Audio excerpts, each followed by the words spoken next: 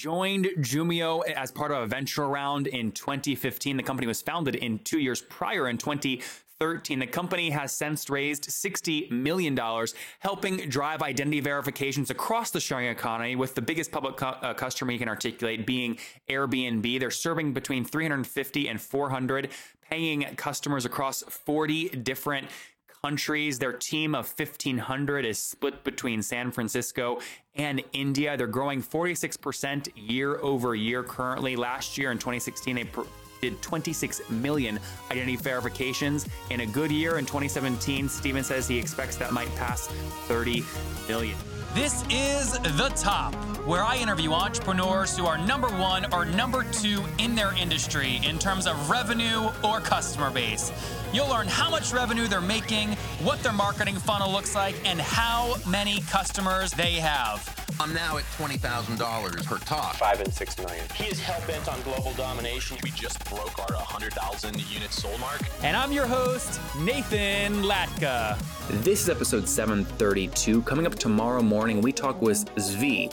His company has raised $50 million, and he's leading the cargo container software space. But first, here's today's episode. Hello, everybody. My guest today is Steven Stute. He is the founder of a company called Jumio.com. Now, he brings more than 25 years of experience fueling corporate growth and leading technology businesses. Before Jumio, he served as the CEO of a company called True Position, a leader in location-based services technology. Prior to that, he was president and CEO of Broadband Innovations, delivering digital interactivity services to cable TV providers.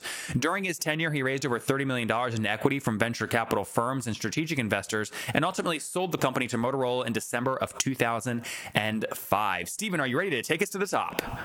I am ready to go. Very good. So tell us what Jumio does and what's the business model? How do you make money?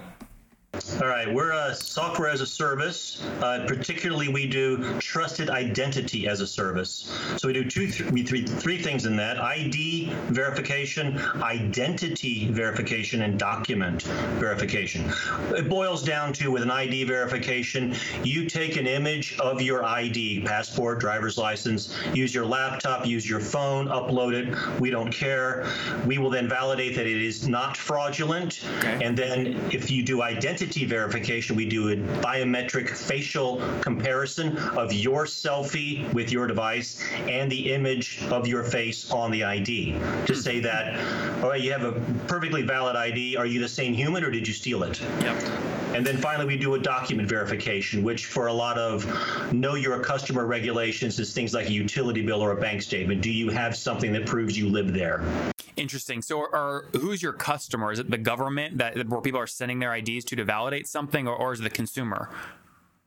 Our customers are merchants that need to figure out who you are, whether for their own business model, like Airbnb is a big customer. Okay. They don't have to do it, but they do actually need to have a trusted environment of landlords and tenants. And then we also have airlines, we have online gaming companies, Bitcoin companies, brick and mortar banks. A lot of them have a know your customer requirement, an anti-money laundering requirement that they must fulfill, which we do for them. Are a lot of these companies you're seeing spring up right now where they're scaling internationally with a lot of independent contractors? I'm thinking Uber, Lyft, on-demand food delivery programs, things like that. A lot of the friction with these companies moving into new locations is exactly this. Is the driver actually safe? Are they who they say they are? Do you have a lot of those kinds of customers or no? We have a lot of customers of that nature. I won't say whether those are specifically customers of ours, but the way I would describe it is the world is moving to the internet, online commerce, and the idea that you have to walk into some building and flash your ID is a little inconvenient, especially if it's very inconvenient. Well, it's inconvenient, and some places don't even have them, right? They don't have it online. I mean, a brick and mortar existence. So we fit them beautifully. I have to tell you, too, I won't show it on screen here for security reasons, but if you look at my driver's ID, whenever I'm trying to go into like a place that cards people and I show it to them, they look at me twice because it's like cracked halfway and it's old and worn. And my reason is simple. I don't want to go back to the DMV. It's such a bad experience. I would rather just put up with a cracked, almost unusable license. there's a lot of people like that, or, someone changes their hair, or like in my case, you don't have enough left. And, let's face it, the ID on your driver's license is a crappy, tiny picture. Yeah. Are you the same human? And we use the technology and humans, and we figure it out. So what is the average? Again, I'm sure you have tons of different cohorts of customers, large and small, but what's the average customer paying you? And is it per month? Is it a SaaS business?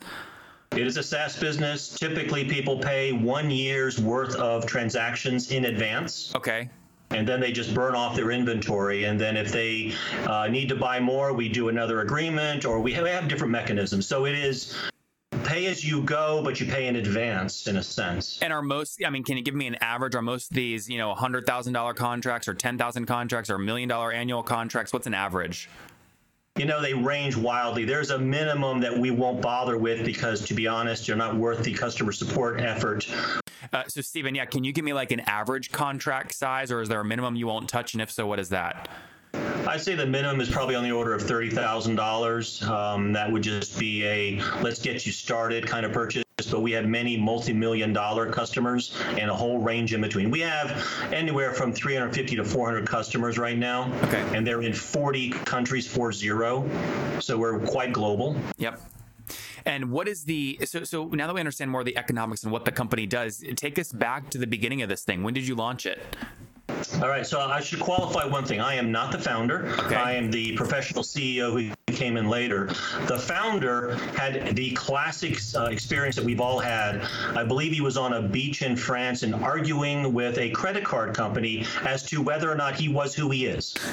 And he thought there has got to be a better way than the annoying questions that we all know. It's called knowledge-based authentication. What's the size of your mortgage? What's the last transaction you did? What's your dog's name? All that stuff, which, by the way, is very easy to actually break into somebody's identity just by Googling and looking at their Facebook page and answer some of those questions. So he said there's got to be a better way, and he came up with this, which was a really great way to do it, which is make it so dead easy. Pull out your phone and take a picture. So what year was that? That product, this company was founded with some other products, but that was about 3 or 4 years ago. Okay, so let's call it 13. Now, when did you come in? I came in 2 years ago. Okay, so about 2 years after it launched. That is correct. And what did that look like? I mean, from an operational perspective, did they raise capital and you came in like through a VC round, or how'd that work? I came in, I was brought in by the investors at that point, which are Andreessen Horowitz, Citi Ventures, and Eduardo Saverin, the co-founder of Facebook. Yep. And what was how much total have you guys raised? The company had raised to that date probably about $60 million. Okay. So quite a significant sum of money. And we are doing actually very well. We're probably growing. I think last quarter was a 47% revenue increase over the same quarter the previous year. Okay. Growing very quickly. I think yesterday we broke through 150,000 identity verifications in a single day. Oh, wow. That's cool. That's amazing. This is a very successful thing, and we're just beginning. There's a lot of competition, but there's a lot of business out there. If you think how many different ways and times you have to pull out your ID, hotel room, rental car, online gaming, whatever you might need to do, there's a lot of transactions out there. Yeah. Now, just so I understand the funding question real quick, so $60 million has been raised in total, and you came in with the last tranche? Effectively. The history is more complicated than that, but Sure. That would be good enough. But if I'm using, my research team did some research here, but like in August 2016, it sounds like Millennium Technology Value Partners led that round of financing. Were you an entrepreneur in residence at Millennium, and that's how you met the company, or did you meet the founder some other way? No, I was hired by effectively Andreessen Horowitz, if you're familiar with them. They have actually a recruiting firm internal, which is a very helpful thing to those of us in their portfolio. The actual largest investor at this point is Santana Growth Partners, who are a private equity firm based in New York and Menlo Park.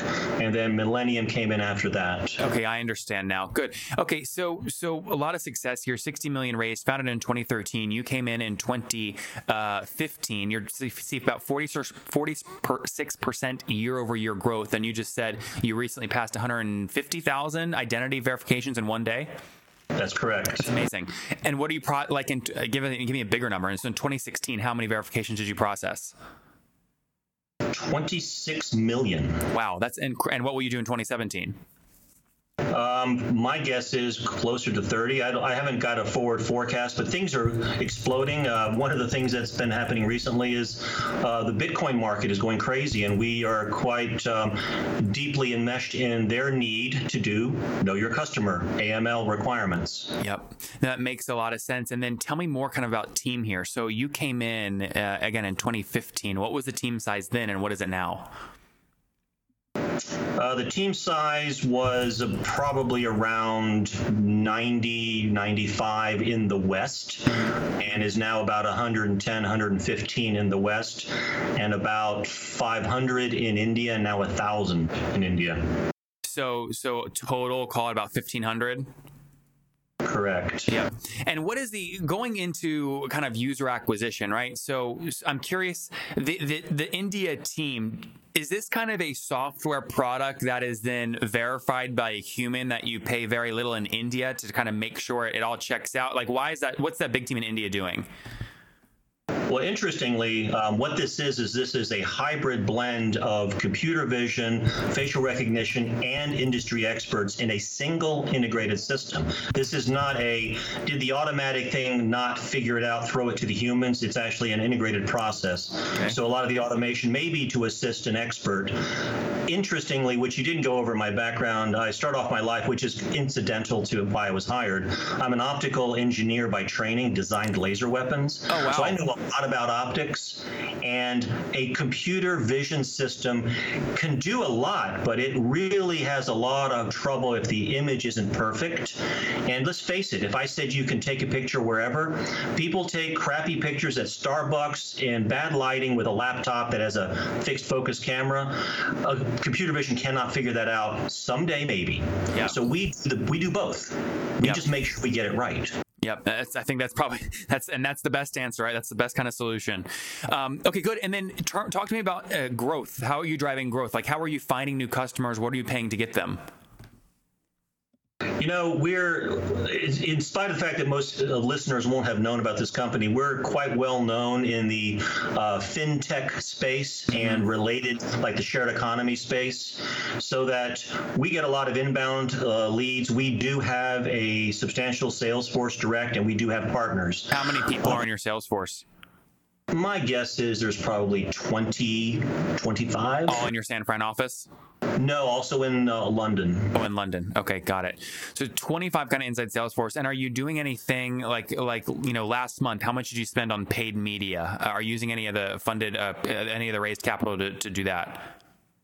We do different things at trade shows. I don't know what the numbers are offhand, but we are at all the kind of trade shows you want to be at. We do various things in the marketplace. I'd love to give you a better answer, but I don't have those numbers. No, that's okay. I mean, it sounds like you're running an organization that's fairly large. You have other people like your CMO that probably know those exact numbers, but off the top of your head, a key acquisition channel for you guys is going to these kind of shared economy trade shows. Yeah, I mean, interestingly, those are probably the least relevant. It happens to be that we are known, for instance, in Silicon Valley. We have 3 or 4 of the top unicorns are customers of ours, which I can name Airbnb because everybody knows about that one. Yeah. But we're very involved with a lot of those kinds of businesses, and people talk to each other and say, how do you solve this requirement of knowing who these people are, whether by regulator or by my own business model? Last few questions here before we wrap up with the famous 5. So you mentioned a large range in your annual contract values, between, you said 30,000 on the low end up to way over 1 million on the high end. Is that accurate? Correct. And you said that variation is based mainly off they're prepaying for a number of kind of identity verifications, and then as they use that inventory over the year, they pay that down. Is that right? Basically, yes. Okay. So how do you do the same pricing per identity verification across all your customers, or does it differ from 5 cents on one to 10 cents on another or something like that? Well, I very specifically won't talk about price. That is competitive information that I don't want to disclose. Sure. And I also won't disclose whether the prices vary. Having said that, different markets have different value that they see from this kind of activity. and we're into the grabbing of market share, as we should. Yep. It's a new space, and we're in the front, so we're going to grab as much as we can. And as far as I can tell, we're probably anywhere from 4 to 10 times the size of the next biggest guy, growing faster than them. Yeah, Stephen, just to be clear, I mean, one of the reasons I asked that question is for that exact reason, right? To grab market share, sometimes it makes sense to vary pricing because you're delivering different amounts of value. Customers are willing to pay more or less depending on their cohort, right, or their stage in life. So, I mean, it sounds like, again, you're just based off the growth numbers you just articulated, you're using that very effectively. Okay. Yeah, let's just face, geographies also vary. You know, what you do when you sell to somebody in Vietnam versus selling to somebody in London, very different economic situations. Yeah, but it is helpful to understand, though, what one thing that I think a lot of entrepreneurs struggle with is finding that one key usage metric that provides ultimate value that you can tie pricing to. It sounds like you are crystal clear on that. You know your number that you're optimizing for is a number of identity verifications, and you know that as that number increases, it has a direct correlation to your revenue increasing. Absolutely. Yeah. This is very much a grab the market share and its transactions. Yep. Software as a service. Okay, Top Tribe, I have to tell you, many people go, Nathan, you came out of nowhere. Your website's growing so fast. How'd you do it? The answer is simple. So I use HostGator. I don't know if you guys know that, but I use HostGator. And the reason I do, they have like about 4,500 free templates I can use because I don't code. They've got a great e-commerce plugin. And guys, I bug the heck out of their support. They've got 24/7 support, which I love. So what I've done is I've worked with them. You guys know I make great deals. If you go to hostgator.com/Nathan, you can sign up, get your own domain for 30% off and a 45-day money-back guarantee. Okay, again, I make great deals for you guys. Go to hostgator.com/Nathan to grab that now. Very good. Stephen, let's wrap up here with the famous 5. You ready? Sure. These are easy, I promise. Number 1, what's your favorite business book? My favorite business book. Interestingly, it's a book from McKinsey when I worked there, and it describes how you go about analyzing a marketplace. What's it Can't called? think of the name of it. Okay. Well, it's an internal book. There's a term in it they have called MICE, which is mutually exclusive, conceptually exhaustive, which means don't make a structure for analyzing a market that you don't have it thought through carefully. Yeah, because then you use the wrong structure to analyze it, but it's based off the wrong assumptions. Correct. Interesting. Is there a book you can name that people can access publicly? You know, there's one that I got off of the iTunes website, but it's called McKinsey of the, some sort of, you just type in McKinsey, you'll find a book, and it'll describe this in there. I've got the internal information. It was just very valuable. Great. So they can just search McKinsey book. Yeah. Okay. Number 2, is there a CEO you're following or studying currently? Well, interestingly, the last company I managed is a portfolio company of Liberty Media, and that is John Malone's company, run now by Greg Maffei. And one thing I liked about the way they go about things, they take a calculated risk and they go straight down the middle of the fairway in terms of, we're going to go buy, in this case, what they did recently is buy Formula One. They're not like hiding in the bushes or anything, and they go straight forward and say, this is how we're going to make it worth something more than what we paid. So I like that kind of approach. Having said that, you've got the Steve Jobs, which is, let's create a market dislocation and do it very covertly until no one can respond very quickly because we got there first. Yep. So I like both approaches, to be honest. Number 3, is there a favorite online tool you have, like Acuity Scheduling? Well, I'm sorry, I'm an old school guy. I'm using Outlook on a Mac. Which Steven, come on. I know. I would go into the detail of what I use. It's very good. But, you get used to your tool, and I've got an invested amount of information in it. Yep. Now, what I do use as a tool, which is something I thought I would share, is I spent time researching my competitors, particularly the executives, and what they say and do in the marketplace that's been recorded, like this conversation you and I are having. Yep. Now, do you have a tool that helps you quickly find that information, or that's just a practice you like to do? That's a practice. It's called Google. Yeah. I will tell you, I don't know if this is going to be live yet, but I am actively building a tool which scrapes all of the audio data from these podcast interviews I do and makes it in a readable, almost like pitch book form for people like you to go analyze. That's interesting. Well, that will be helpful to me. Yeah, we'll see. It's the insight of those two examples of CEOs, right? Or they're going to state what they're doing, but they also might make some hint to the other things that they're thinking of. No, makes good sense. When you're in a new space, there's not a lot of secrets, right? Yeah. Everybody's plunging forward. Number 4, Stephen, how many hours of sleep do you get every night? 8. How's that sound? That's pretty good. And what's your situation? Married, single, you have kiddos? Married, 4 kids. Wow. Okay. And how old are you? I am 61. 61 years young, Stephen. That explains the outlook thing. Take us home here. Take us back 41 years. What do you wish your 20-year-old self knew? Travel just a little bit less when the kids are young, but Travel less when the kids are young? Travel less than I did. Okay. When the kids were young. I did a lot of travel. I do a lot of travel. That's kind of why I'm good at this. But I wouldn't change a lot from when I was 20.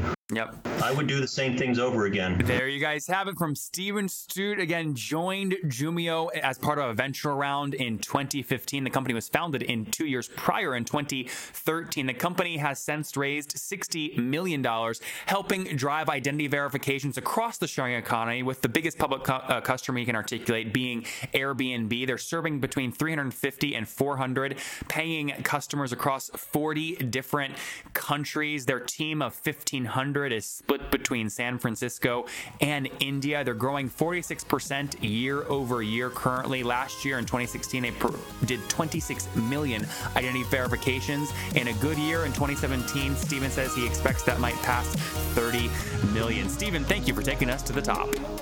Thank you very much. If you enjoyed Stephen today, go back and listen to Paul yesterday, where him and I debate ferociously, should you call people customers if they aren't paying you? I feel like it's a lie, but you give me your opinion. Go tune in and tell me what you think.